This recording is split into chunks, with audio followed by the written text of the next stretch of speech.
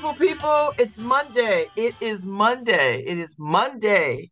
Monday. Welcome to LoveBabz LoveTalk. I'm Babz Rawls-Ivy. It's Monday. Before I get to the shooting in Jacksonville, Florida, before I get to, Black people are being hunted story, let me tell you how my weekend went. It's a great weekend. It's a good weekend.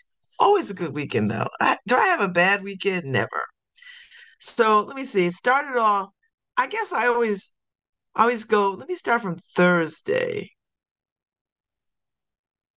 So I went to the Artist Core gathering at Art Space because we've granted some artists opportunity to create their art, give them some money to create their art, and then share with the community. So that was really nice at the Art Space Sandbox. It's facilitated by Frank Brady and Ife Michelle Gardine. And it was wonderful to sit with these young people, well, artists, these artists of all hues and all mediums, and to hear about what the stuff that they're working on. And it was a privilege and an honor to sit there. And honestly, some of these folks are carrying a heavy weight on the artistry that they want to create.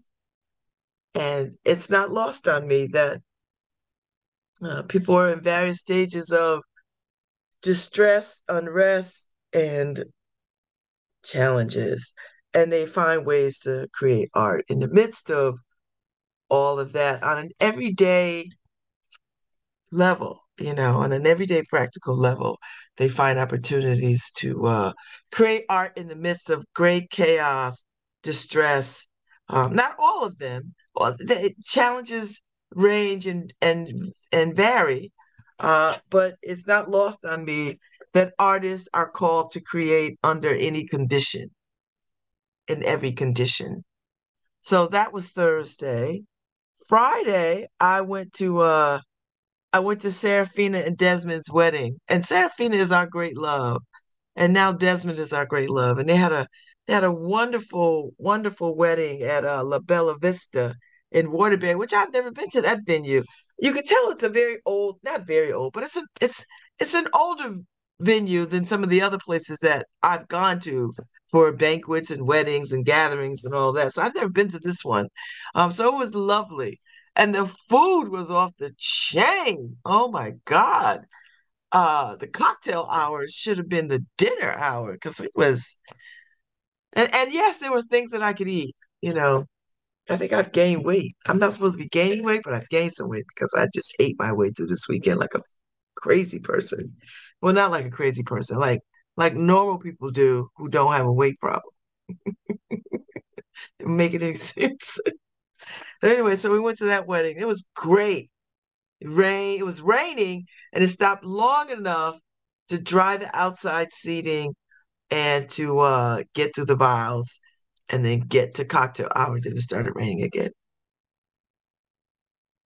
But it was such a good time. Met some amazing people. Desmond is Nigerian, so it was this whole vibe. I mean, it was the continent in Waterbury. I'm telling you, it was just beautiful to see. And Serafina was the most beautiful bride. And Reverend Ursula Hughes was the minister who officiated the wedding. Ursula is tall as all get out, and she wears high heels. She's tall and she wears high heels. So she's striking. She comes down that aisle with the high heels on.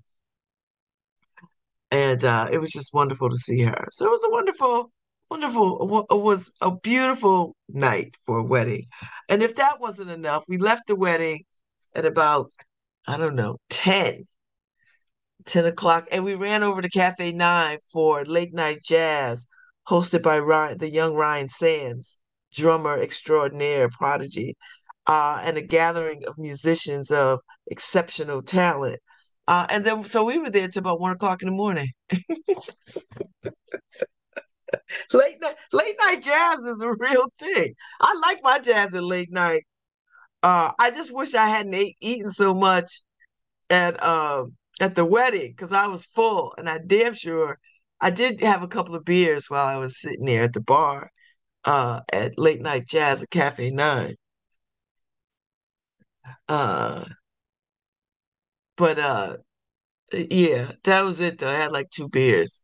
That was more than enough because I was drinking already at the other thing. Not a lot, not a lot, because I can't really drink that much anymore. So Ozempic will make you not want to drink. So yeah. So that was fine. But the music was pumping. I saw Nick DeMaria, Alexis was there tap dancing. She was amazing, and her feet were on fire. And she lended herself beautifully to the venue. So there's new owners of Cafe Nine, and you could tell because it doesn't have the same neatness. And they're probably gonna be mad at me for saying this, but I'm gonna still go there because I love Cafe Nine. It doesn't have the same neatness and attention as the other owner. So I don't know what that's about. Maybe they have a short staff. I don't know.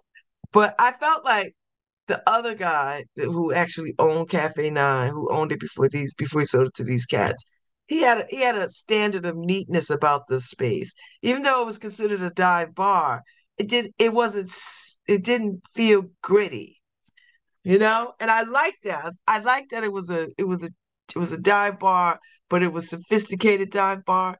Now it just feels gritty and I just want to go in there and wipe stuff down. Like I want to clean. I just want to clean it.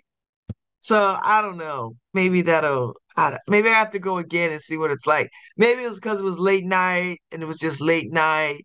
And I'm gonna attribute it to late night because, they've been open since like 7, 8 o'clock. They've been open.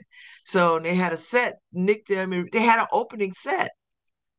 So so uh so yeah, so I'm attributed to that. So let me just say I'm gonna go back check it out again. But they got a menu, so they got hot dogs. I've been loving these hot dogs lately. Hot dogs are bad for you, but that's all right. Lots of things are bad for you. So that was Saturday night, and then I ended up sleeping in Sunday morning, because I was wore out from Saturday night. Oh, wait. Let me back up. Back, back, back up. Let me back all the way up. Let me back up. So yes, I went to the wedding on Saturday. Saturday. I skipped over Saturday and went right to Sunday. Saturday, uh, I went to Sixth Dimension Afrofuturism exhibit over at the lab at Concord, done by Juanita Sunday and Company. Uh, and let me tell you something. It was phenomenal. I mean, it was just if you don't make your way to the sixth dimension exhibit, you might as well just say you are a one-dimensional soul. Because let me tell you something, it is stunning, all this artwork, and the space is so cool for it, right? Like it's what people wanted the armory to be when they were doing open space, you know, except you're not taking your life in your own hands when you walk through the space like you do the armory. 'Cause when they were doing open studios at the Armory, you had to they had stuff roped off, you had to walk over planks and all this other kind of stuff. Had to worry about falling bricks. I mean, it's just a whole lot of danger included in an exhibition that didn't have danger in its exhibition. So anyway, the lab at Concorp is over there on Newhall Street. It's a new space that Concord people took over and renovated, and it's stunning. But the third floor isn't renovated; it's just raw space. It's classrooms. So anyway, Juanita tricked it out, made it into the sixth dimension, and you really feel like when you get off the elevator and you walk through the portal, you're like, okay, I'm here. It was amazing, and it was so many people. It was great. It was great to see all the people. And so we got there, we ran out, left there. And went over to Broken Umbrella, the Regicides performance for BWAG.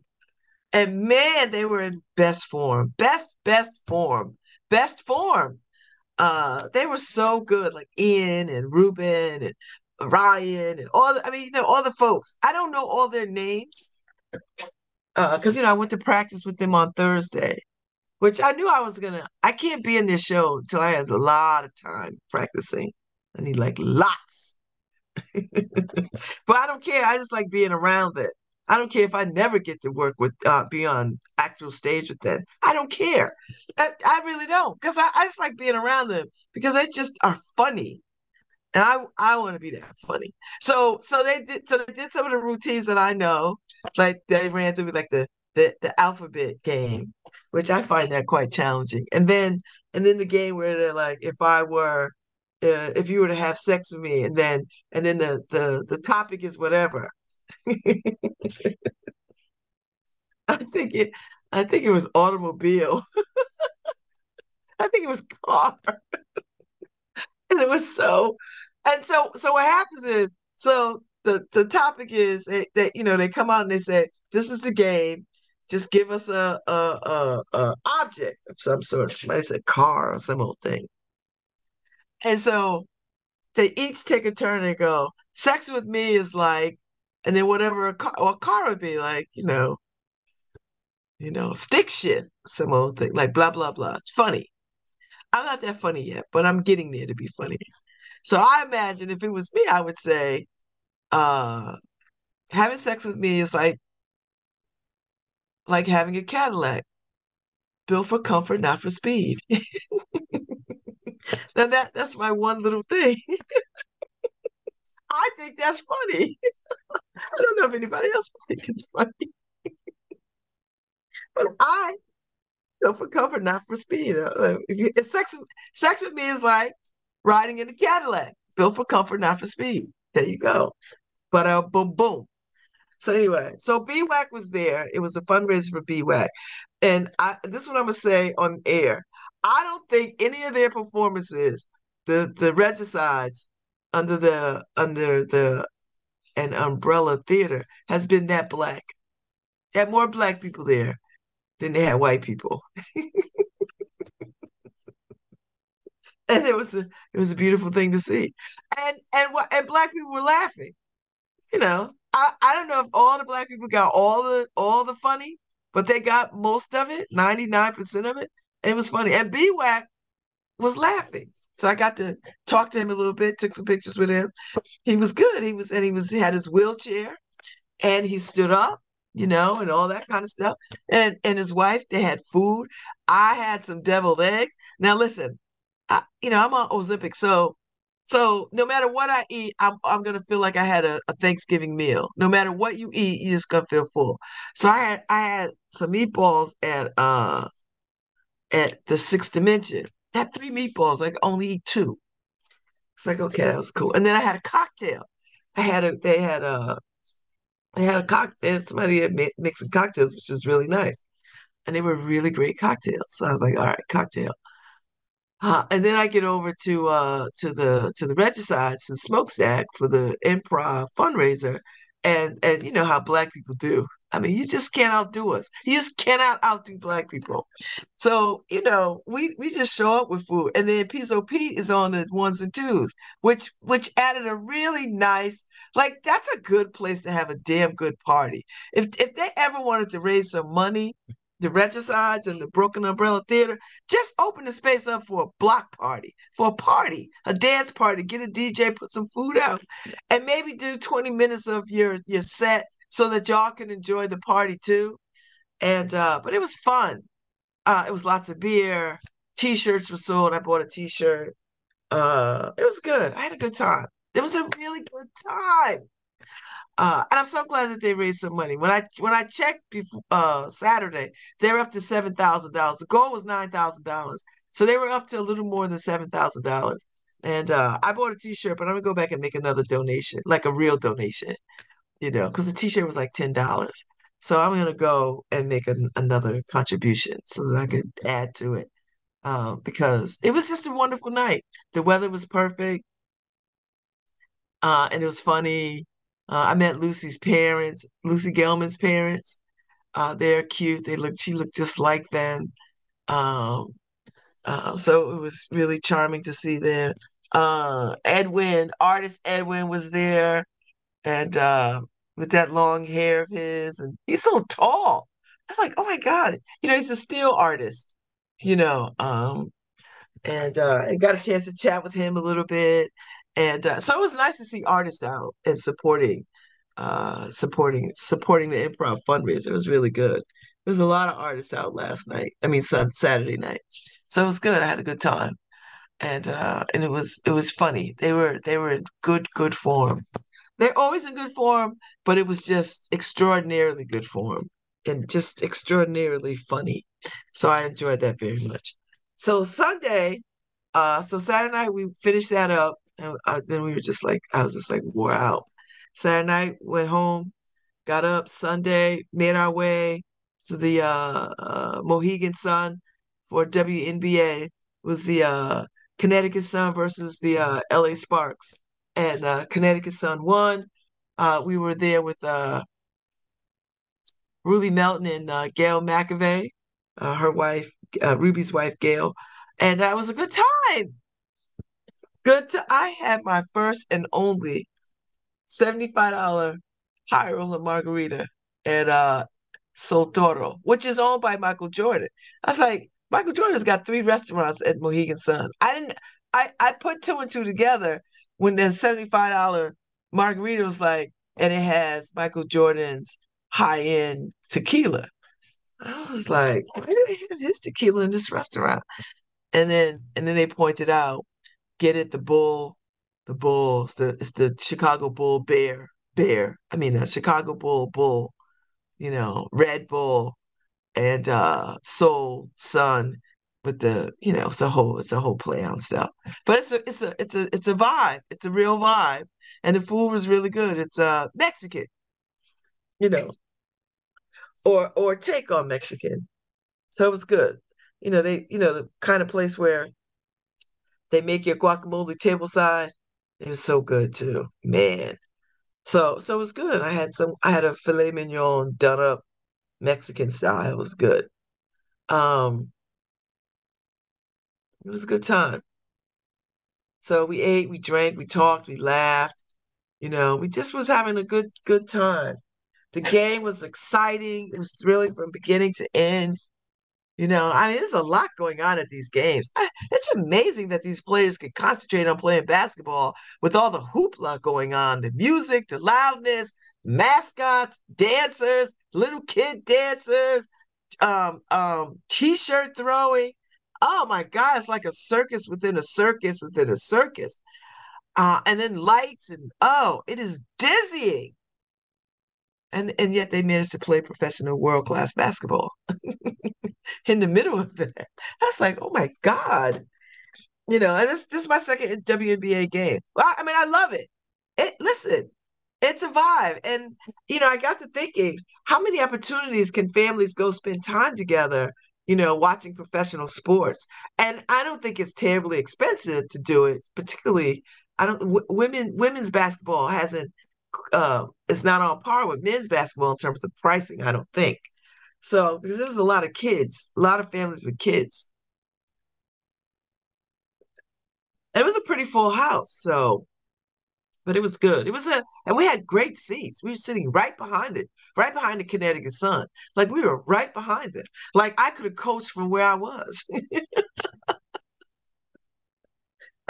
I literally could have coached that game from the seats because I felt like I was right there with them. I was. So it was good. So, and then we went to, we had dinner. We went up to the lounge on the 33rd floor and had a cocktail. We had a champagne cocktail. Then we took the elevator back down, went to Sol Toro, and had dinner and drinks. And, I had some partida tequila, which is really good. We just had a wonderful, it was just very chill to hang with Ruby and Gail. And then we got out of there before it got dark. We got on the road, and then as soon as we got like into New Haven proper, then it was starting to get dark. Because I didn't want to be on those roads coming back late, dark. So, and that's the weekend. That's the weekend, baby. It was good. It was good. mean, what weekend is not good? You know, it's a good weekend. Next weekend is what? This weekend coming is Labor Day weekend, right? I tell you, summer just it just flew by. It just flew by. So next weekend is Labor Day weekend. So Labor Day is Monday, the 4th. So we won't be on air. So don't look for us. But Monday on the 5th, which is my good friend and my great love, Bet Allen's birthday. She'll be, I don't know how old she'll be. I think she's 10 years older than I am. But anyway, her birthday is Monday all day. But she'll be here next week or something or other because I think I'm gonna see her. Oh, let me pay attention. Pay attention to when she's gonna be here because I think I'm scheduled to go see her. Yikes. I don't even know. Maybe she'll be here this week. Is it this week? Oh, let me see. Oh yeah, she'll be here Thursday. I'm having dinner with them on Thursday, 6 o'clock at Madison. Okay. All right. That's all right. Okay.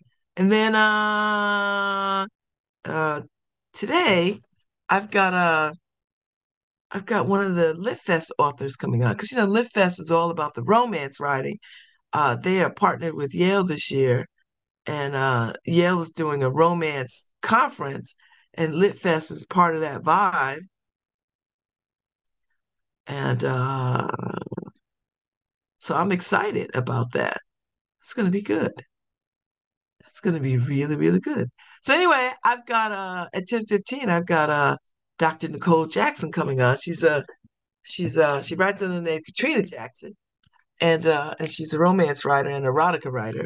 So she'll be on at 10:15 this morning. So this week, I got a bunch of the Live Fest authors on, and Ife comes on Wednesday, I believe, with my soror Beverly Jenkins, who y'all know is like big time. So she'll be on, and they'll be talking about the theme of this year's Lit Fest, literature of hope, and all the kinds of stuff. So I'm looking forward to it. It's Lit Fest.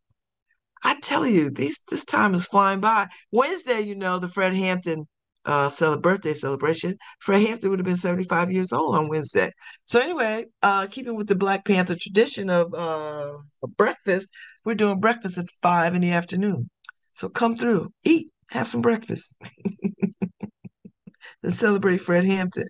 Oh, so I've got a week ahead of me. This is going to be a week, a week, a week. And then yeah, I got all kinds of stuff going on. So yeah. So now that I got all my weekend out the way, because I know if you don't follow me on social media, you have no idea uh what I'm doing. It's like when my neighbor sees me sitting on the porch. I mean, last summer he saw me sitting on the porch. And he was like, "Don't you ever want to go out?"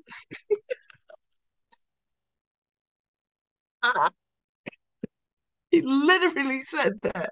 He's like, "You sit on this porch. Do you ever want to go out sometimes?" And everybody was just like quiet.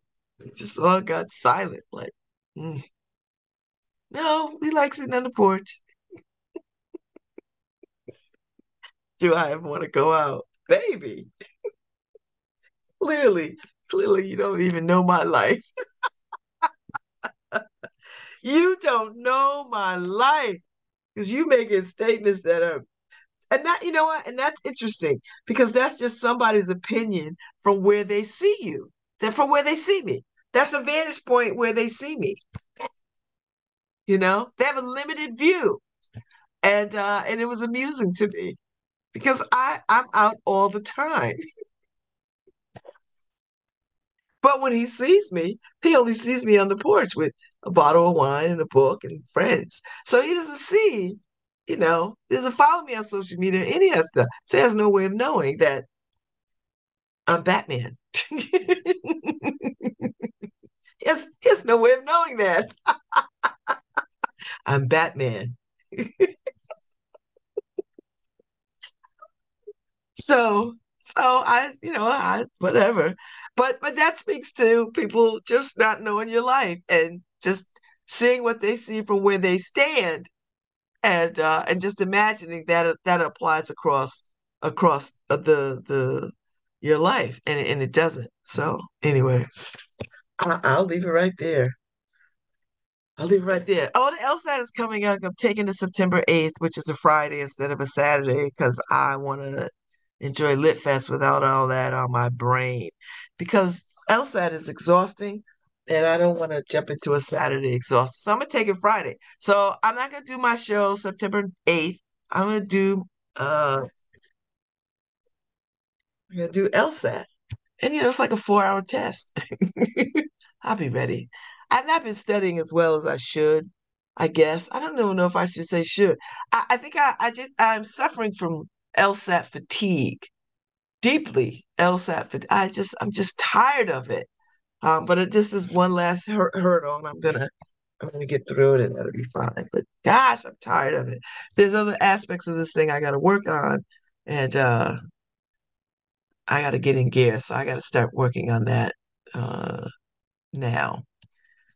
I mean, everything has been worked on, but there's just things you got to like sew up loose ends and tackle things, and so I'll get to that one way or the other. So that's one part. Uh, Now let me just get uh, to the seriousness. So apparently there was a shooting over the weekend. A white man, 20 years old or 21 years old, however the hell he is, uh, uh, walked into a Family Dollar and killed three black people. Just walked in there and shot them. He was on a HBCU campus, I guess a few days ago, and the security, you know, heads up, and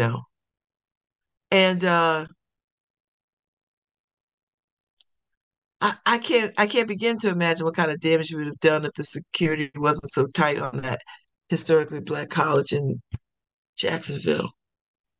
But Family Dollar is a different animal, and uh, he kills three black people and kills himself in Florida of all places. You know, with that dumbass governor that they have. Who's so busy trying to white splain woke that, and yeah, I know he's enjoying a little bit of a bump in the Republican polls from that pageant, that tired pageant that they put on, masquerading as a debate. Um, and he just sounds like Kermit the Frog without any real uh, com- intelligence. That's why I can't abide his voice. But he's a dummy.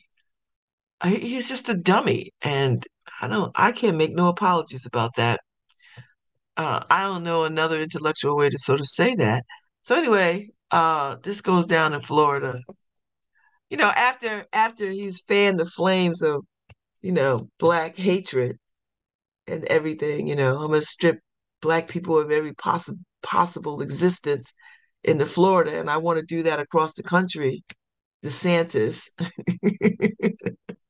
So this little white boy with his swastika painted guns and manifesto and all this other kind of stuff, and he had a real hatred. And they actually calling this a hate crime. Because you can just kill black people and not hate them, I guess. I, I mean, if you're a white person, you could just kill black people and not hate them. So it's not a hate crime. It's just a regular crime of murder. But you're not murdering them because they're black.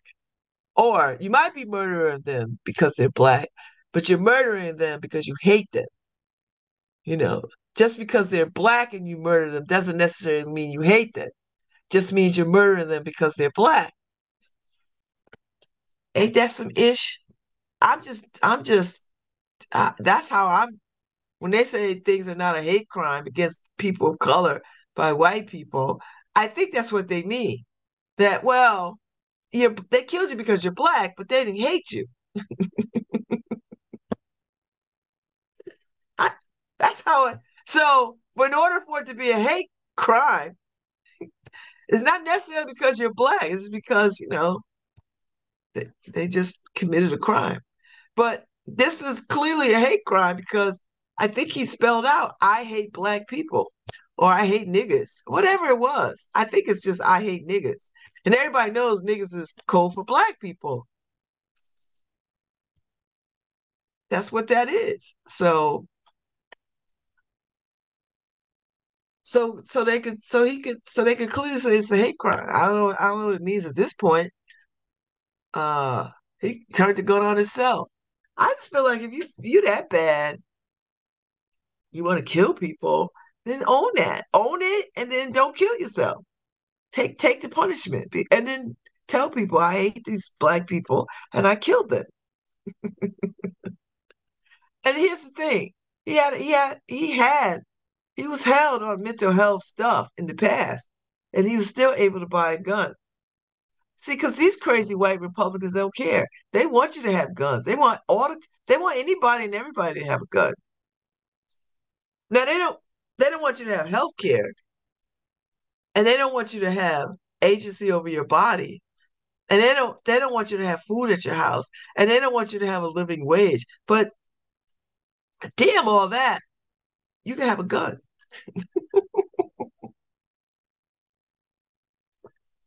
You, my friend, can have a gun. Now you can't have access to nothing else. We're not gonna help you get no insurance to go talk to somebody about what is bothering you. Hell no. Go get a gun. That, my friend, is the solving of the problem. Let's put a cold piece of steel in your hands while you are under emotional duress. See what happens. You have the right.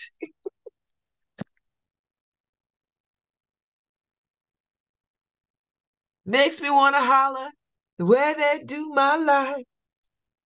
Uh, dear white people, stop killing us.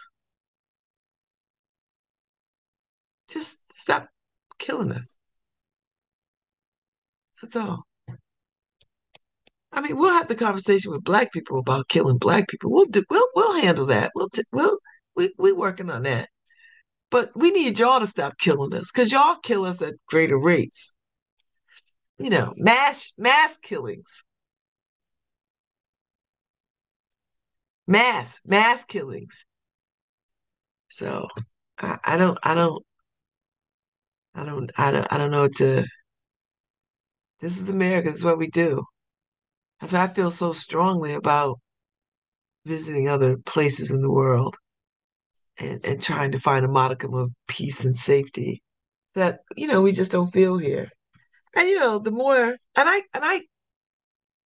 the more that we learn about history and the ways that white folks have just been from the very beginning with people of color, I could imagine why they wouldn't want to rehash that or just remember it or just because there's things that they don't know. They only want to keep you from stuff that they know. The stuff that they don't know that we all don't know. Some of that stuff, I mean, all of it is just so unspeakable and unconscionable that I would imagine it's hard for me to say, damn, white people, y'all did that? Really? Like you did that? And every time I come across some Black history, and there's a lot of it out there that's out there. I'm stunned at the level of inhumanity, just the level.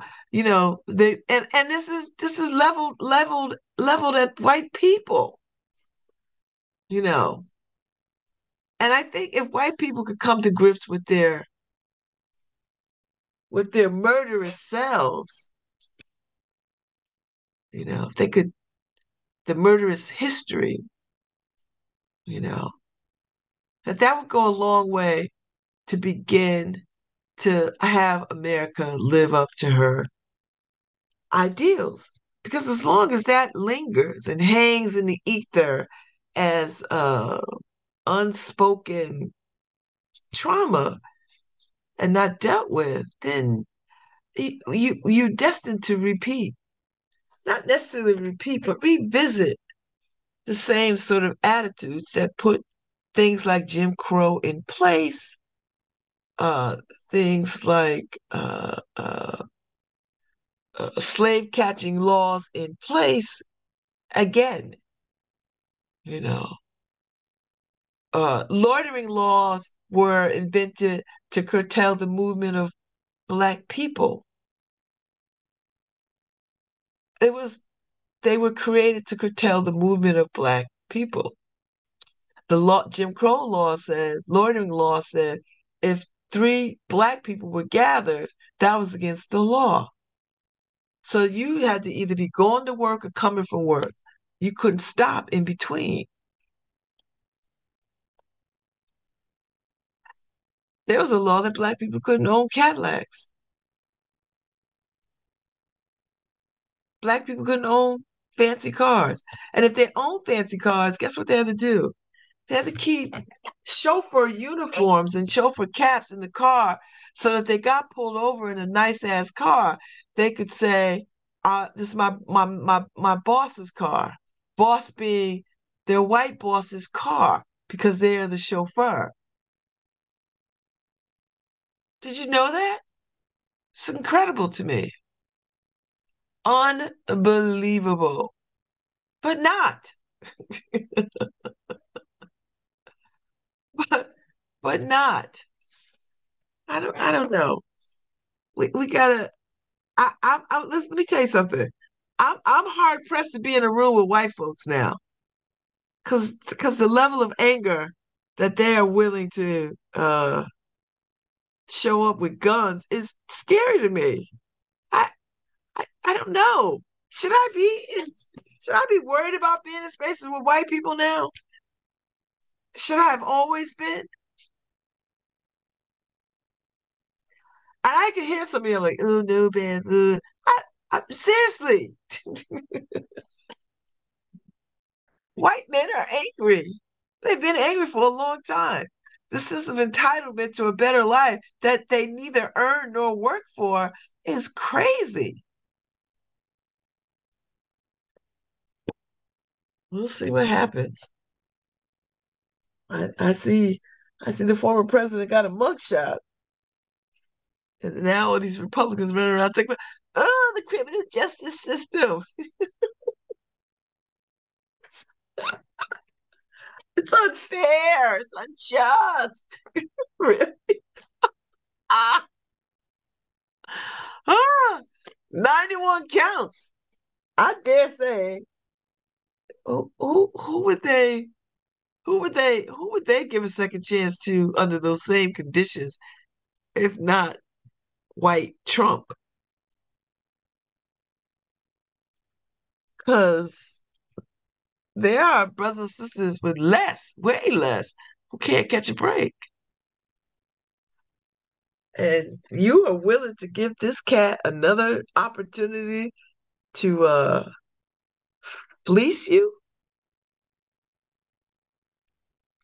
I don't know what to make of it.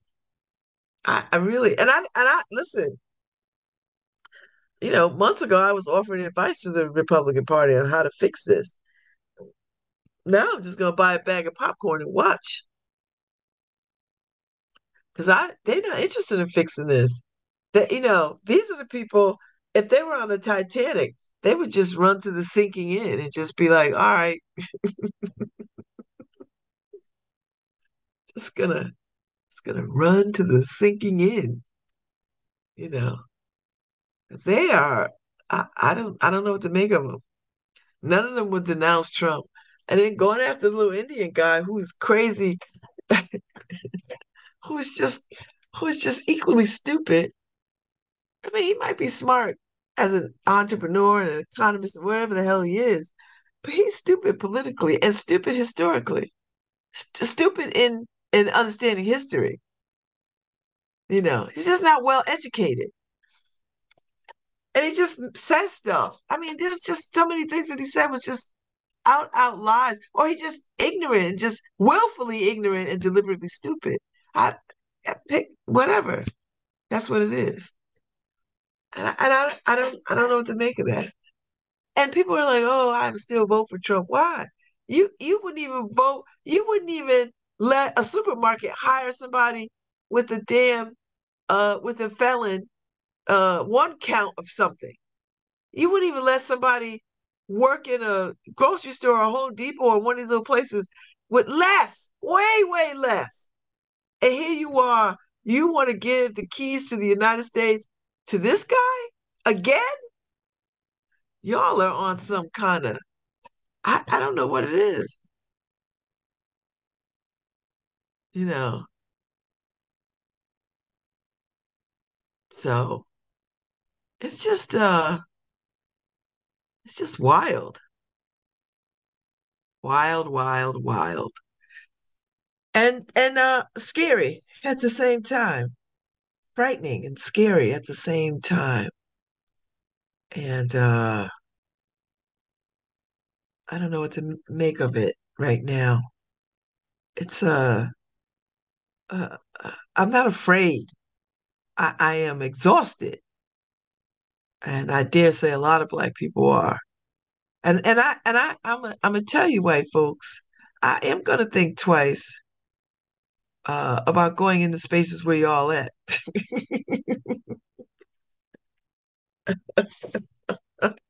I just gonna tell you, well, like I tell you, I'm just gonna, because I don't know who's gonna show up and start shooting. I don't worry about being in the hood, but y'all, you know. Yeah, anyway, that's the way of the world. I don't know what else to tell you. Let me see what's going on in other news. I know there's stuff going on. Uh, oh yeah, that's that storm over there in the Southern California. Whew, that was crazy. Crazy, crazy, crazy. I saw glimpses of this particular story and I wasn't sure. So your boarding pass and wait, please, while airlines are asking passengers to step on the scales. What does that even mean? So starting, I guess starting today, passengers flying on Korean Air may be asked to step on a scale before boarding their flight. Now, Koreans are small people, majority of them. I, there's a small percentage that are overweight, obese, but the majority of them, I would imagine, are small people. The exercise, which will last about 3 weeks, is required by law and applies to all Korean flag carriers, a Korean Air representative told CNBC. The law requires airlines to weigh passengers and their carry-on luggage at least every 5 years and is crucial for safety of flight operations. So this announcement was met with backlash from the public. I would imagine it would. So anyway, a notice detailing the exercise set to begin at Gimpo International Airport today, followed by uh, Incheon Airport next month, has been removed from the airline's website due to sufficient notice and media coverage. Is it reasonable to weigh passengers? Well, definitely not, said Vance Hilderman, CEO of the aviation safety company, Affusion. At least not for the purposes of safety, he said. If you're at a small Bombardier, a small Embraer jet, and we had 10 very obese people, it could make a small difference, he said. On commercial aircrafts, anything from a 737 and above, 120 people, we have it built in. Aviation software can adjust for weight changes, air density, and other factors, which is why safety isn't compromised even in situations where passenger makeup is atypical, such as an early morning flight of mostly businessmen who tend to weigh more than the average traveler, he said. Overall, a significant weight increase per passenger would be eclipsed by the weight of fuel cargo and the aircraft itself, said Hilderman. Fuel is 20 times more than the passenger weight, he said. But Shem Malmquist, an instructor at Florida Tech's College of Aeronautics, I wouldn't trust a damn thing that came out of Florida, any school, said random weight samples are a good idea. See, he's stupid too. I'm not listening to anybody coming out of Florida, any kind of school, higher education. I'm not taking your word for a damn thing unless it's an HBCU. And that's my personal cutoff. So we use average weights of passengers, but people are getting a lot heavier, he said. 300 people that weigh more than average can put an airplane significantly overweight. And all our performance calculations, runway length, climb, obstacle clearance, landing distances, altitude capabilities, are dependent on weight, among other things. And Hildeman agrees that people are getting bigger, but he said passengers now differ in other ways too. Americans are getting heavier, so are Chinese, so are Koreans, he said. But we're also flying younger, so it's actually offset the average human's weight increase. So a study published in 2019 in the Journal of Transport and Health found that regions with higher obesity prevalence may begin to see significant compromised safety margins if increasing weight trends continue. Jose Silva, an associate professor at Australia's RMIT University School of Engineering, and one of the study's authors told CNBC that he thinks airlines are reluctant to weigh passengers because of the sensitive nature of the topic. And there's also a lack of understanding of the safety gains, which could be obtained if there were more accurate means to ascertain the passenger's weight instead of relying on standards. So, a whistleblower complaint filed in 2021 alleges that the U.S. Federal Aviation Administration has failed to recognize safety issues caused by relying on average passenger or baggage weights that no longer reflect the U.S. population. Okay, so Air New Zealand weighing passengers for June for this reason. Finnair did the same thing in 2017. Hawaiian Air has conducted multiple passenger weight exercises between Honolulu and America Samoa. It's now defunct. Samoa Air used to charge passengers by their weight. That's where we going with this. That right there. That's it. Charging overweight passengers. And flyers in the United States likely won't be weighed, said Hildeman, even though an FAA advisory circular published in 2019 stated that airlines can weigh passengers. Well, let the GOP get wind of this, and they'll damn sure make a way to figure out a way to shame and penalize fat people. That's where we're going with that. So it's a different story in Europe, where carriers follow European Union Aviation Safety Agency regulations, the EASA. And so the ESA weighed nearly 23,000 passengers in '09 and '08 and '09 and found the average weight had increased by 6.6 to 11 pounds. A subsequent report published in 2022 found that mean passenger weight increased slightly since '09 for an average of like 181 pounds for men and 149 pounds for women. So I don't think we heard the end of this story. So it's a hot button topic. I know. And I guarantee you it's gonna catch some traction.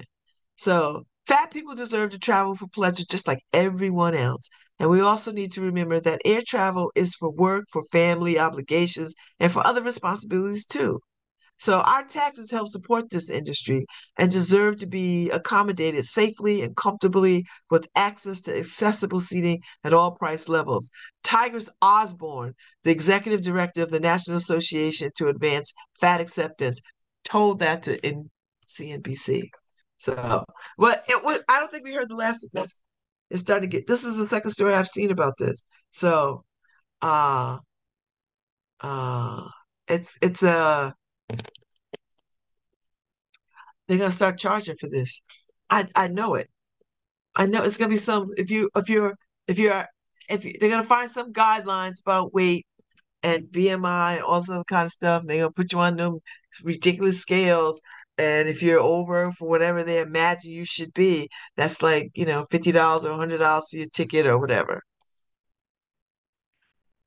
I'll be back with Katrina Jackson for Lit Fest, Elm City Lit Fest, Romance Writers. I'll be back in about 15 minutes. She'll be in 10:15. So, don't.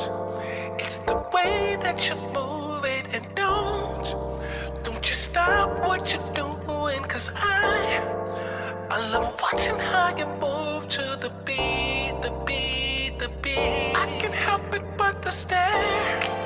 Got the temperature rising up in here, and this beautiful woman everywhere.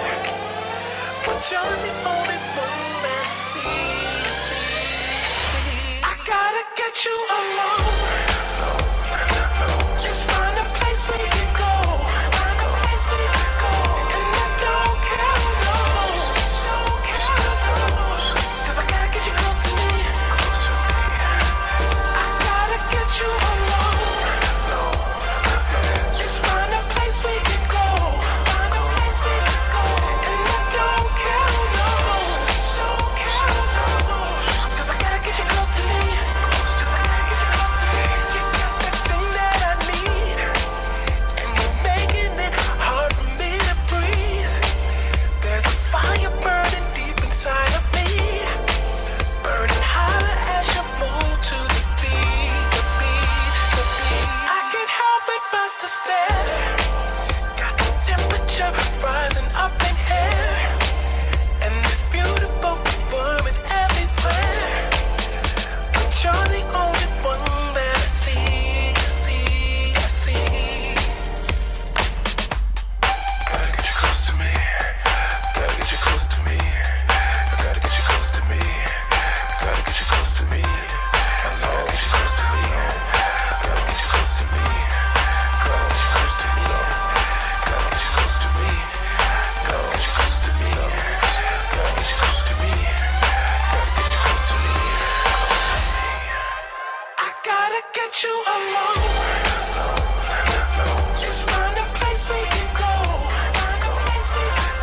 And I don't care no more. 'Cause I gotta get you close to me. I gotta get you alone. Let's find a place we can go.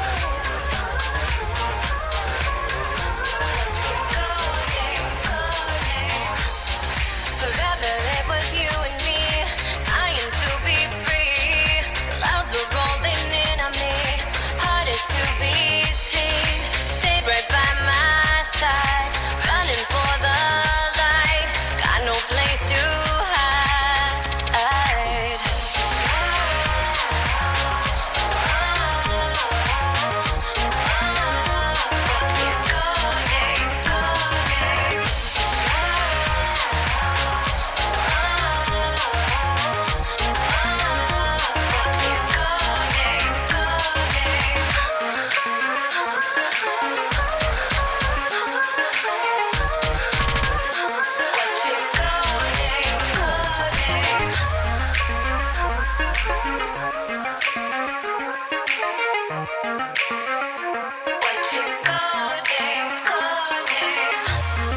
No point in wasting time looking for the truth. They got no name for you. If you let them in, better play it cool. The dark will follow you. We're living in the shadows, all the broken arrows. Looking for the light tonight.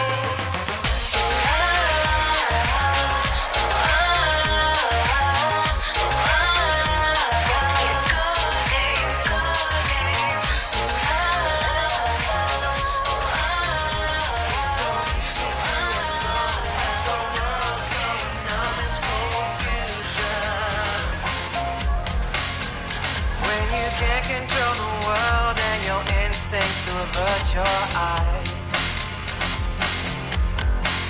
and you don't wanna face the truth, so you hide behind your thin disguise. But your fate is getting close, with the shadows creeping in, so you take another dose of the secrets held within. I don't know where to begin, but the power will hypnotize.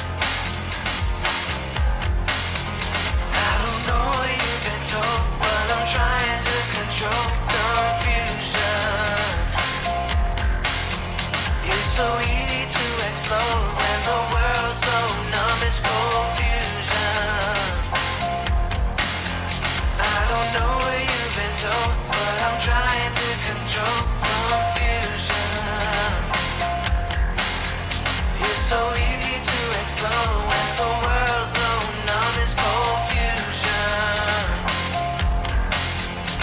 Can the world save faces, still so addicted? Busy acquiring materialistics, apples with value but no nutrition. Watching reality stars turn to misfits, when in reality girls are going missing. Souls lost, you say the drugs and addiction. The north and south are still so distant. Need a bigger knife to cut through the tension. How about the fact that you can't see through it? Never mattered in the past, feel the blast of the truth coming back to retract what you knew, but you never had a path to pursue. To get out of our own way, flowing down the causeway, so we feel the heat as we're running down the streets of our own brain. Now we're getting lost and it's causing confusion. It's cold fusion. I don't know what you've been told, but I'm trying to control confusion. It's so easy to explode when the world's so numb, it's confusion. I don't know what you've been told, but I'm trying to control confusion.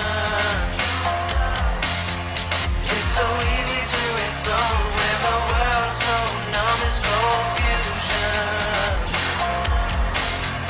I don't know what you've been told, but I'm trying to control confusion. It's so easy to explode when the world's so numb, it's confusion. I don't know what you've been told, but I'm trying to control confusion. It's so easy to explode when the world's so numb, it's confusion.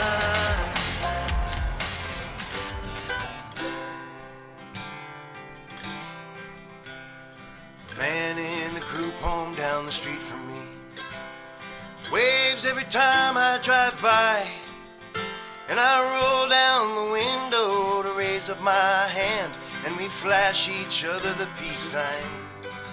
And it flows like a river the same way every day, and I look forward to it every time. I hope you have someone like that in your life, who waves to you and makes you feel fine.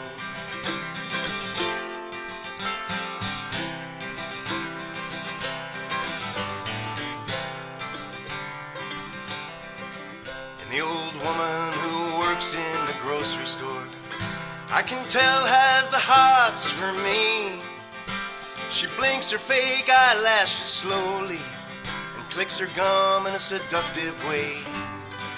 And it flows like a river the same way every day, and I look forward to it every time. I hope you have someone like that in your life, who winks at you and makes you feel fine. 'Cause it's a long way down the river, and it's a long way home. And I hope you have someone special in your life, who smiles with you and helps you have fun.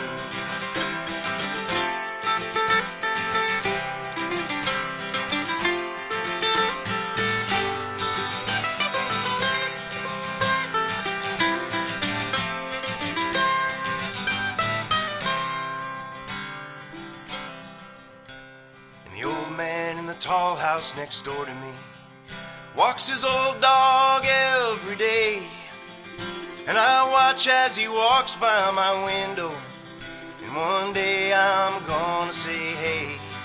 And it flows like a river the same way every day, and I look forward to it every time.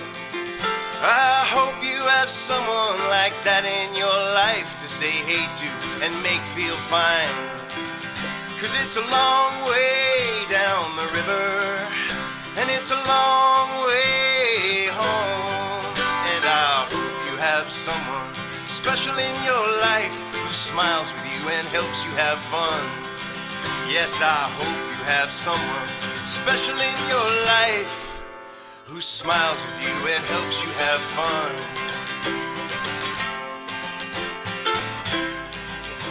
Yeah, yeah, yeah, yeah, yeah, yeah, yeah, yeah, yeah, yeah. Oh yeah. Born in Connecticut, New Haven, where the fuck you at? Born in Connecticut, Bridgeport, yo, it's really good. Born in Connecticut, but I know you in this. Born in Connecticut, for the barriers, you fucking with me. Born in Connecticut, Norwalk, I see you handling business. Born in Connecticut, stand, but I can't hear you. Born in Connecticut, this is where the hustlers turn. Brothers get busy. Born and raised up in CT, you know we get hella money. New Haven to be exact. Stop frontin', you know you love me. Connecticut, get it poppin'. My city, we keep it gully. Salute to my hood niggas, I'm a ghetto junkie. New Haven, I rep that, better not disrespect that. Bridgeport, Waterbury, and Hartford, never forget that. We them big steppers, city really reckless. Anybody think it's a game, I dare you to test. Don't play with my city, homie, them boys that leave you stinking. Think it's sweet if you want to, my city will leave you leaking. This one for the town, nigga, gotta respect it. Turn non-believers to believers, supplying that pressure. On the track, going billionaire, boy, H. In the booth, runway, nothing to play with. Greatness is an understatement, face it. All the DJs in the state gotta play this. Runway all day, homicide favorite. Solar, blood, poor history in the making. Where I'm from, we don't do the back and forth fake. Just blame when you my love where I'm from. Born in Connecticut, hard hitting New Britain. Born in Connecticut, and Sonya, where the fuck you at? Born in Connecticut, man, is you in this?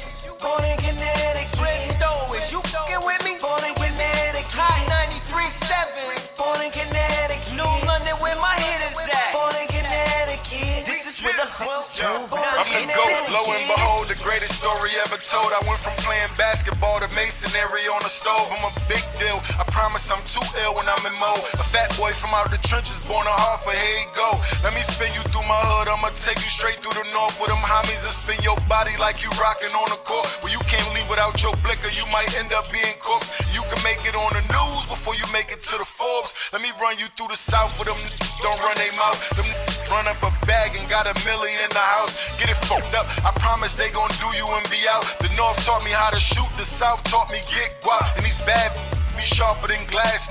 Line you like you bout to get a cut, camera flash. Them wolves on your hammer to your head, duffel bag with that cash. Connecticut vet, I done really ran laps, nigga. Let's go. Born in Connecticut, New Haven, where the fuck you at? Born in Connecticut, Bridgeport, yo, it's really good. Born in Connecticut, Hartford, I know you in this.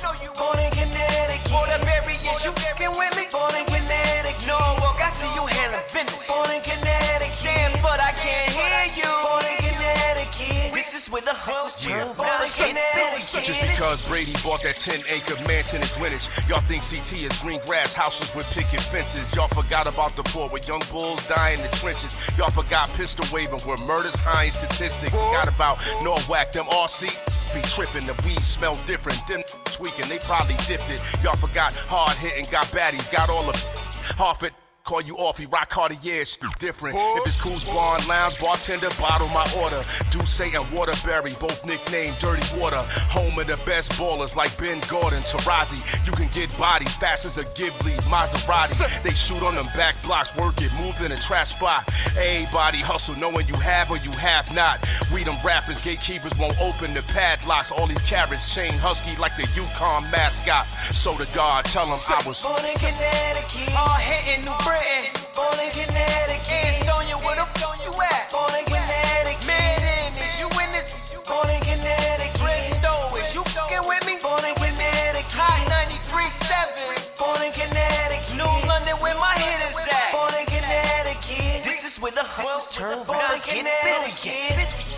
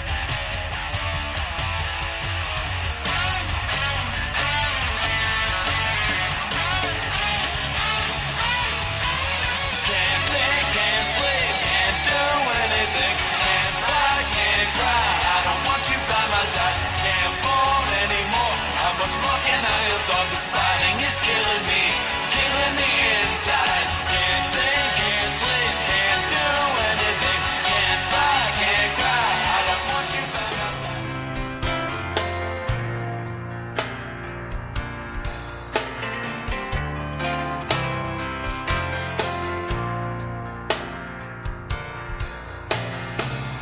Keep the darkness away from your heart. Slowly enters in and then it claws you apart. Spark your flame until your fire explodes. You won't be scared if you're led by the light and hope. Don't let the weight of this world, don't let it get you, don't let it get you. Forgive like you've never been hurt, and peace will find you, yes, peace will find you. Love like you've never been afraid, oh, and this love will call your name. Hope for a light beyond the grave. Oh, pray for peace. Oh, pray for peace. Oh, pray for peace. Oh, pray for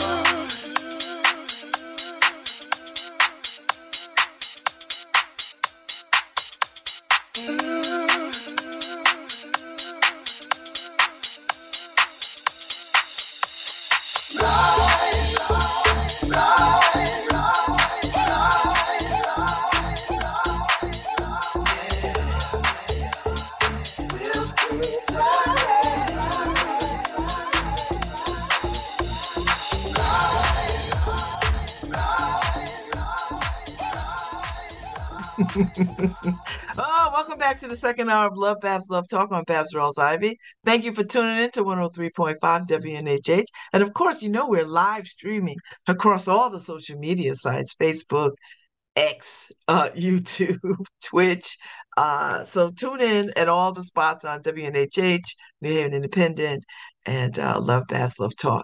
Hey, I am delighted to welcome Katrina Jackson, author. By day, she's Dr. Nicole M. Jackson at Bowling Green State University, associate professor. And by night, she is the fabulously talented author, Katrina Jackson. Hello. Hi, thank you for having me. I am so delighted to meet you. I know you're coming to Lit Fest, and it's all about romance this year. So I'm excited to hear what brought you to this genre of books. Mostly depression. Okay, we all have our reasons. Do tell. Um, I mean, I started reading romance like actively, like in the midst of like a heavy election season where I just felt as if like the world was rough and I needed like a Mm, shot of hope, to be hmm. honest with you. Um, and I just happened to find like authors who clicked with me. Like I've always loved to read, but like romance was not my like genre of choice. And so I ended up here when I just needed like a lot of happiness. I like that. And so, did you find it easy to start writing romance? Like, what was the what if you wanted to tell a romance story, where did you start? Did you just say, I'm gonna draw from my own life? Am I just gonna make everything up? Like, how did you get started? I mean, so I got started um writing romance in a slightly different time period, but still depression. And I think that what I wanted was in those early stories to think about something that felt totally new. And as I've written over the years, I've started writing more from my own experience, from the life I live. Like I write a lot about academics and academia. Um, and I write a lot about the things that I love, like history and like Black music. So I think I sort of evened out over time with sort of thinking about, like Toni Morrison said, like there were stories I wanted to read, so I wrote them. And you write with a bit of erotica. Not a bit, a lot. A lot. And so how do you work that in? Because for Black women, anything sexual, we are only in two categories as according to the world. We're either whores or Madonnas. Do you Yeah. know what I mean? Like we're either Yeah. long-suffering mammies or loose women. Yeah. How do you balance out a truth? How do you carve out a different perspective? I think I just reject that binary, right? Like, I when I was younger, I read Zane like a lot of people in my Hmm. age group. I love Zane. Um, and I read her certainly too young, but I read her young enough to rethink that sort of binary later on in my life, to really sort of question if it had to be either or, right? And so when I started writing erotica and I started writing erotic romance, I just reject the possibility that like Black women have to be either or, that because they are sexually open or because they are questioning their own sexuality or because they are just sexual, right? That somehow makes them less than, or it makes them bad. Mm.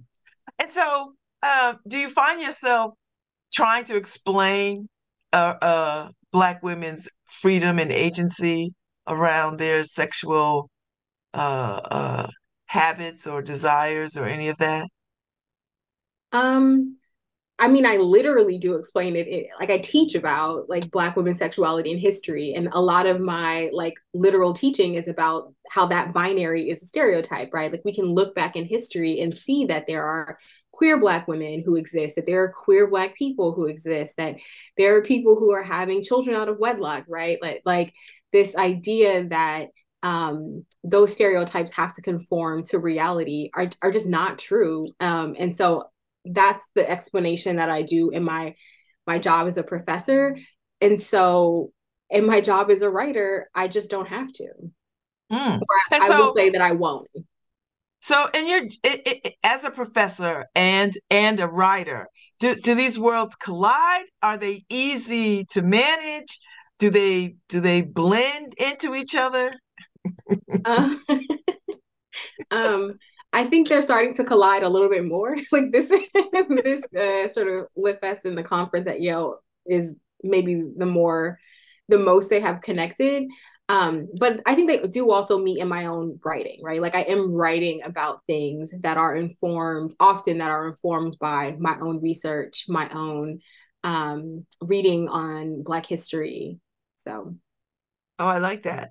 So I just come to understand recently that somebody had said that romance writers aren't taken seriously. That romance as a genre is not taken seriously as other fiction and highfalutin sort of work.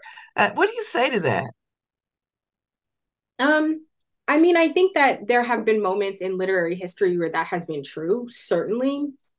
Um, I don't know that that's really true today is my big sort of pushback. I do think though that like certainly in the 80s and 90s there was a lot of discussion about romance, whether or not it was even literature, whether or not it was just, sort of, excuse my language, like porn for like housewives, right? But I think today, it's a different playing field. Like there are lots of like really fantastic romance authors who are writing in other genres. There's a lot of sort of conversation about the literary merits of romance. And I think that landscape has shifted in the past, like, maybe decade or so. Mm. And so, who reads you? Like, what is your readership? And when you start to write a book, Katrina, do you have that audience in mind? I'll answer the second first, which is no. Like I am my primary audience. Like I'm writing books that I want to read. I'm telling stories I want to tell. Um, and I think my audience is pretty varied, actually, surprisingly. I write a lot of queer characters, so I have like a very large queer audience, which makes me really happy. I write a lot of academics, and so I have a lot of academics who read my books, for better or worse. And I have a lot of Black female like readers, of course. Like I'm writing for myself, I'm writing Black female characters.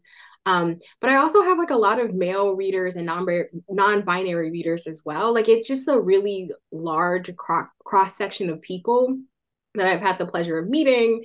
They email me about parts of the book that resonate with them. I do when I don't know who my audience is. And so it would be impossible for me to write a story for all of them. So I write for myself. And at least so far that has worked.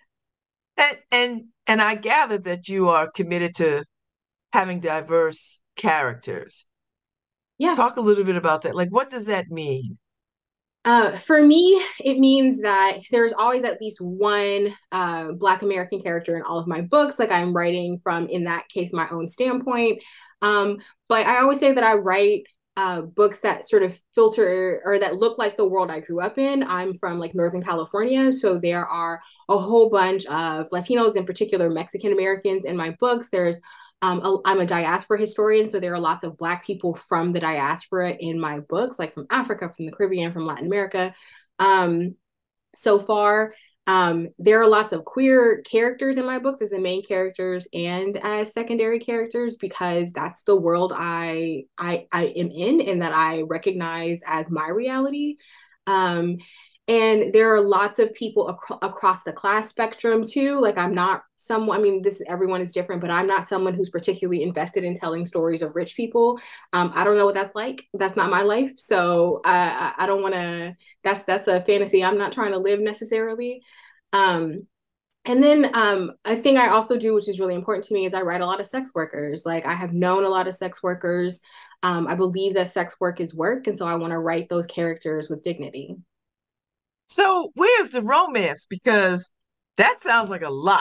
That sounds like a lot when you're talking about sex workers, when you're talking about the queer community, and I don't think anybody ever thinks about those folks having romance and then you don't throw any money. Like what? I didn't This say is no money. I just said I'm not writing rich people. Like most of us okay. are living like middle class or less, right? Like when we are still out here living and loving, right? Like that's money is not a prerequisite for love. Um, Hmm. but I also think it's only a lot if you think that those people are a lot, right? Like if you think that those people are exceptional. So, one of my favorite stories is literally it's called like Back in the Day, which is the book two of a series, and I'm writing or the story is about a young man who's helping his father move out of their house in Oakland, California, which is my hometown. And in the process of moving out, his father is really adamant that he has to go with his record collection.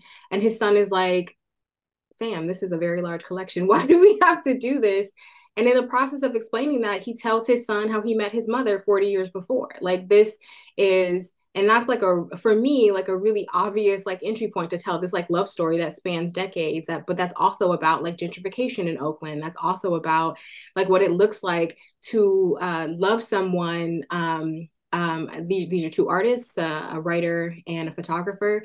Like all of that can be bound up in one, right? Or I have a spy series that begins with um, a, um, a personal assistant who hates her job because she's in love with her bosses, and so she's trying to quit. And like her best friend is a cam girl, like who falls in love with the spy. Like if you create a world where none of these people um, are tokens, right? Like they exist in this space, right? Because we all have friends who like maybe have jobs we wouldn't do or like are maybe struggling, right? Or we've struggled at different parts of our lives.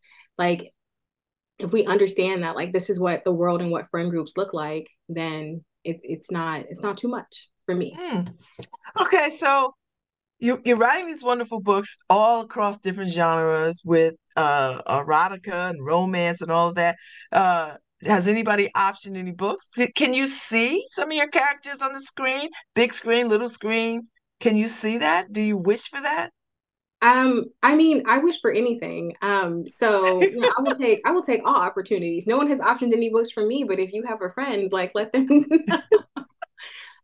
but yeah, I can actually see them as like in my head, like a lot of like the work I do and sort of thinking about the story is about playing it out in my head. And so when I sit down to write, like I do have like something like sort of happen, like a sort of reel going in my head.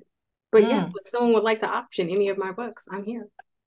Because I see a lot of these streaming services need content, and people are doing some amazing stuff with putting a short series out and movies out on Netflix and Apple and all these places. Not your traditional make a film a year, 2 years, and then it goes to like movies theaters. And people are doing work and putting it on these streaming services, and it's Yeah. really, really interesting. Yeah. I mean, you know, that is happening. And I wish there was more of that. I especially wish there was more of that that didn't look exactly like everything else that's out there. Like, and I Yeah. would not be me if I didn't say that, right? Like, we've seen a lot of optioning of like diverse romances written by authors of color, but at least thus far, none of them have made it to screen. So, Mm. and that's a shame. Hmm. So when you sit down to craft something, where does the inspiration come from, Katrina? Are you walking down the street on your way to the farmer's market? Are you at a party? Are you coming out of a relationship? How do you get inspired to write anything and everything? Literally anywhere and everywhere. Like, do you carry a notebook around? Like, how do you keep up? How do you keep up with the thoughts and the ideas? Oh, I wish I carried a notebook. That would make my life easier. No, I mean, so I've gotten like one of my most popular books called Office Hours. I literally started writing while I was on the tenure track, and it's about a character who's on the tenure track. So I wrote it slowly over the course of like 2 or 3 years while I was literally going up for tenure. And it was literally me looking around and being like, "Ooh, this job is rough," and like everyone has it rough, right? Now, how you craft that into a romance, like, we got there eventually, but like that was my inspiration. But then it's as simple as like sometimes it's like, song lyrics, sometimes it's reading someone else's book and wondering if I could like put my own spin on that as well, like literally anywhere. Hmm. Now, did I read a piece, or was this on your website about struggle love? Was that Oh was yeah. it, talk to me about that? Because I'm such an I don't understand this whole idea of a struggle love and how people are so invested in what I imagine struggle love to be. So give me a definition of struggle love, and why did you speak on it? So the definition that is floating around social media and has been for a few years is essentially a number of readers saying that they don't want to read Black romance because or urban romance or urban fiction because they imagine that it's struggle love. And their definition seems to be that it is chaotic and toxic, um, and like a dead end is the general description that people have used. Um, and in my opinion, which is what that piece is about, is that that's incredibly biased because if you were to hop on TikTok today, you'd see a lot of people telling you to read the latest dark romance, which usually begins with the male main character, the quote unquote hero, kidnapping his love interest and sort of spending a bit of time like torturing her in various ways as on their road to their happily ever after, right? But the distinction there is that those characters are not people, they're not Black, right? Or at least they're not both Black. And I think that, one of the ways that like romance has not changed in the last few years, because it's the thing I'm interested in as a scholar, is that it's marginalization of Black authors telling Black stories, right? Interracial romance has always been a pretty popular subgenre, and it is absolutely one today. But Black authors writing Black romance, where everyone involved in the romance is Black, has remained really marginalized in this space. Wow. So where do you see the future of this going? I mean, do you think about do you feel like you're helping move the needle forward? And who are you reading these days? I would like to think I'm helping move the needle forward, but I also recognize, thankfully, that there are so many other people out there who are also doing that. I'm a huge fan of Beverly Jenkins, who writes historical Black romance. I just think that like her stories are not just sort of like really sort of lovely to read and kind of fall into. But also as a historian, I think those novels are so well crafted from a historical standpoint. Like if you're interested in Black history, like you can learn Black history on in the pages of her books, which is super rare. So I'm a huge fan of her. I'm a huge fan of Alyssa Cole. Actually, I found Beverly Jenkins through Alyssa Cole. Like that was a recommendation she made of an author she read. I think Alyssa Cole, right? She's writing thrillers right now, but her romances are some of the most progressive and clear and just like beautifully written books I've ever read in any genre. And I love like Rebecca Weatherspoon. My friend Tasha L. Harrison writes really good ones. I mean, there are just lots of like authors who write really fantastic books who I think are pushing the needle forward in lots of really cool ways. Mm. And so, how often are you writing books? How often are you putting books out? Less now. The pandemic has been rough on me. So And I need why? a Why break. has the pandemic been rough? Because you're held up somewhere. That seems like that would be the perfect time to like dive into writing. Well, I mean, one, I teach. So I do have like a Oh, so you job have that to. is is demanding. Um, and so and there's that. And like teaching, like I mean, lots of teachers and professors will tell you that teaching during the pandemic was, a rough thing to do. So I think we're all kind of recovering from that. But I also think like lots of people like the last few years have taken a particular toll on me like mentally and also physically, and so right now I'm writing much less than I used to just because I'm trying to focus on like actually resting, like actually Mm. like taking time to like live my life, which is where I get inspiration for books and to like reconnect with people or connect with people who I love. So right now like I'm not writing really much at all, and but I'm still teaching, so You sit, well, you got to eat, right? you got to Because, eat, right? I'm still teaching. I mean, I know you're selling books too, but, you know, you have to Yeah, figure out what's the bigger, you know, because you're on, are you tenure track? Are you tenured? I'm tenured now. Okay. Oh, congratulations. Thank you. And I think you talk a little bit about that because you took a Sabbath or you were taking a Sabbath or you're about to take a Sabbath. I took a sabbatical. Yeah. Writing Yes, a books weren't, sabbatical. I'm yeah, sorry. I'm but in no, it's my fine. religious mind.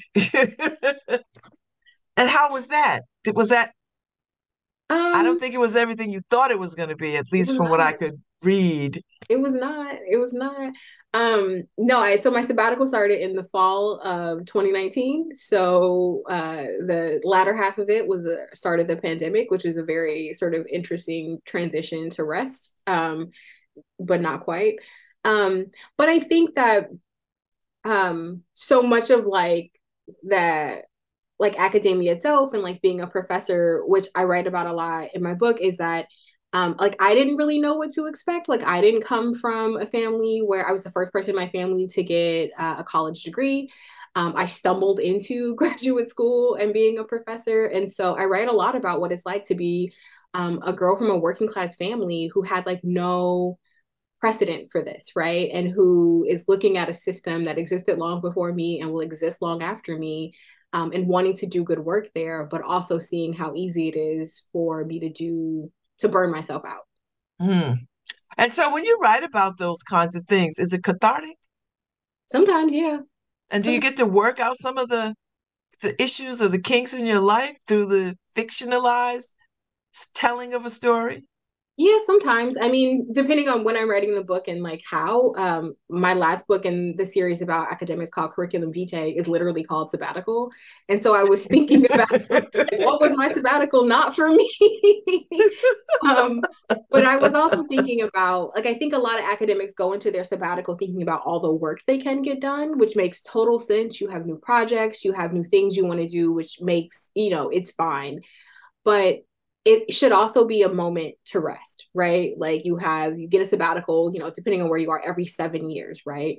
So that is a semester or 1 year where you don't have to teach. And so it should be a space for your brain to rest from all of the responsibilities you have, right? Most people though don't approach it that way. I didn't approach it that way, and so that book was about me thinking, oh, what if I had, right? Like what if I had prioritized like resting, and what if I had someone in my life who had been there to help me prioritize resting. Well, resting is a movement now. It There's a is. whole And it's so revolutionary, I think, because no one ever tells Black women to sit down. Literally ever, right? They're like, oh, you have all these things on your plate. How can I give you a couple more, right? Like, exactly. Yes. So I'm fascinated by the nap culture and the rest ministry and all those Hmm. opportunities for Black women to go sit down and and be okay and not feel guilty and Yeah, say no, yeah. to say no. Which is like so hard for Black women, regardless of their industry, regardless of their age. Like the amount of times I just watch Black women across the spectrum who are like, oh, I have, like me, I look at myself, I have all these things on my plate, I'm doing all these things. And it's like, okay, but how was your sleep last night? Like, did you get a full 8? Did you get 6 even? Like what's going on here? Oh my And I gosh. think the big thing too, like we have learned over the last few decades, is like that has like severe health effects, right? Like it is adverse to our health that we don't rest, right? And so I am thinking about that as I'm writing about all these characters who need to learn how to slow down, right? It's like it's not explicitly stated in the books, but like it's because I understand if they don't do so now, right? In Mm, 20 years, like that will cost them in ways that they cannot get back. mm. Now, do your friends and family members and significant others and love interests do they concern themselves with showing up in your stories? Like, do they say to you, Katrina, listen, I don't I don't want to show up in this book. And Um, do you hear it and do you acquiesce to it? Do you what do you do? How do you do that? I've never had someone say that to me, so I guess maybe they don't care. Or maybe they're flattered, right? I don't maybe. Maybe. I Or mean, maybe I they're don't write hoping. about anyone specifically, but I do take like little bits and pieces of like, not conversations, but like things my friends are interested in, right? Like that shows up in my own life. And so, of course, it shows up in some way, like in my writing as well. And none of your friends are like, girl, I recognize that, or I remember that, or I know what that is. No one says that. No one said that to me. I think you should ask. I sent out a survey. Recognize yourselves. Did you? And do you when you're out in the world, do you lead with telling people you're a writer? No, I don't. It's I Why? think Well, I think it's because, well, some of it is because so much of my identity has been about being a historian. Like, that is what I Hmm. try to do. That's what my degree is in. For the most part, like when I meet people in person, like I'm probably meeting them in some way, connected to, and well, first of all, I'm meeting them under my like actual name. So it would be very strange to be like, oh, also. But I also think that like being a romance writer is like it started off as a hobby. Like it wasn't a thing I stumbled into. Again, I mean, this is actually the sort of story of my life. I stumbled into this as a career. This was not the goal. And so you have a pseudonym, you have this name, Katrina, but your your government name, as we say, is Nicole. Mm-hmm. So how did you pick Katrina? Why did you pick Katrina? Well, you could have picked anything, I would imagine. Yeah. Well, one, I'm not that imaginative. Names are actually quite hard. Talk to any author, they will tell you that naming characters is very difficult. So naming myself was very difficult. Um, but actually, I chose Katrina because I had a cat who, right around the time I was finishing my first book, was sick. And it was very clear that she was not going to last much longer. And so I just chose her name as my author name. That's a sweet story. It is. It's That's a sad, but very it's sweet. also It's sweet. sad, but it's a sweet. I mean, it just means at least when you tell it, I hear that you had great love for this cat, Oh, absolutely. Yeah, absolutely. and that it keeps the cat forever in your consciousness when you take the cat's name as your name Yeah. in this genre. So what do your colleagues think? What do your work colleagues think? Nothing. I don't know. Okay. One of my colleagues knows that I write fiction. Like none of them have ever read my book. This is not their cup of tea, which it does not have to be. I have like some colleagues who are not at my university who know that I write, who are very like supportive, but I think people thought, I certainly thought that this would be disruptive, that it would be strange that like I am a professor who writes, but like so many romance authors like are professionals. They are professors, they are lawyers, they are doctors. I mean, it is surprising how many people in this genre are also in their alter ego or in their real lives. People you would not expect. Hmm. So, Katrina, are there black men romance writers out there? Yes. Who? So my Do you know friends, any? I do. I do. I do. There are some, not a whole bunch, but there are some, and I wish there are more. I mean, my personal friends are Chris Stevenson and Jason Graham. And then there's also like Costico Jackson, who's a queer black man who writes. Like there are a few. Hopefully there will be more in the future. But yeah, Hmm. I just find it interesting that I don't hear much about black men no. um romance writers, except I do know the ones that write from a very same sex Yeah. space, you There, know. there are a number of queer black men. There could always be more, but there are also straight black men. I think most of the ones I know are also indie, so they are self-publishing their own books. But yeah, they exist. Mhm. All right, so what is the dream, Katrina? What we have a few minutes left. What is the dream as an author, as a professor, for your life? What is the big dream? Like when you wake up or when you think about forward, what do you see? What do you want? Ooh, that's a hard question. You saved the hardest for last. Got that? Okay.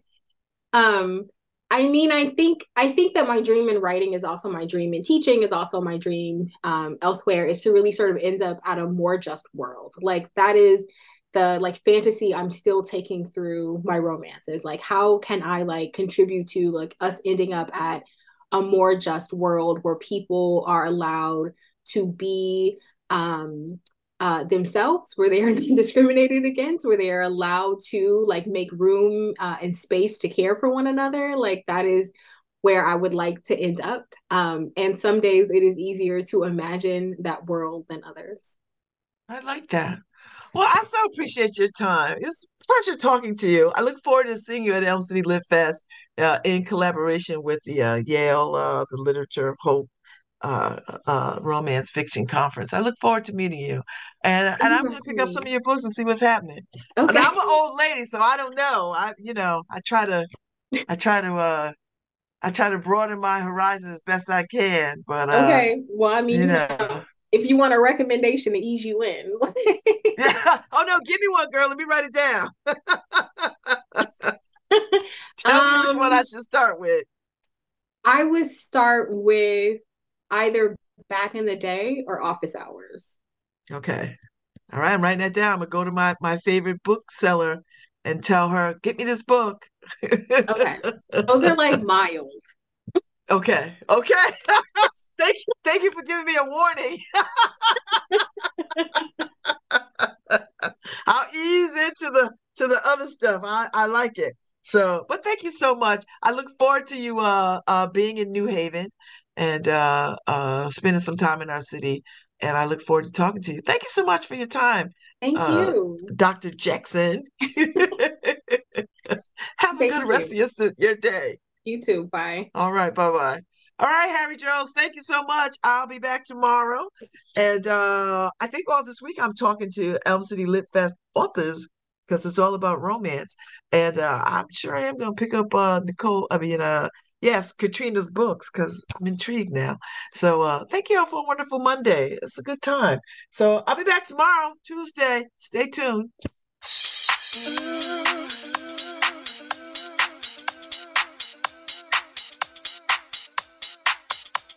Mm.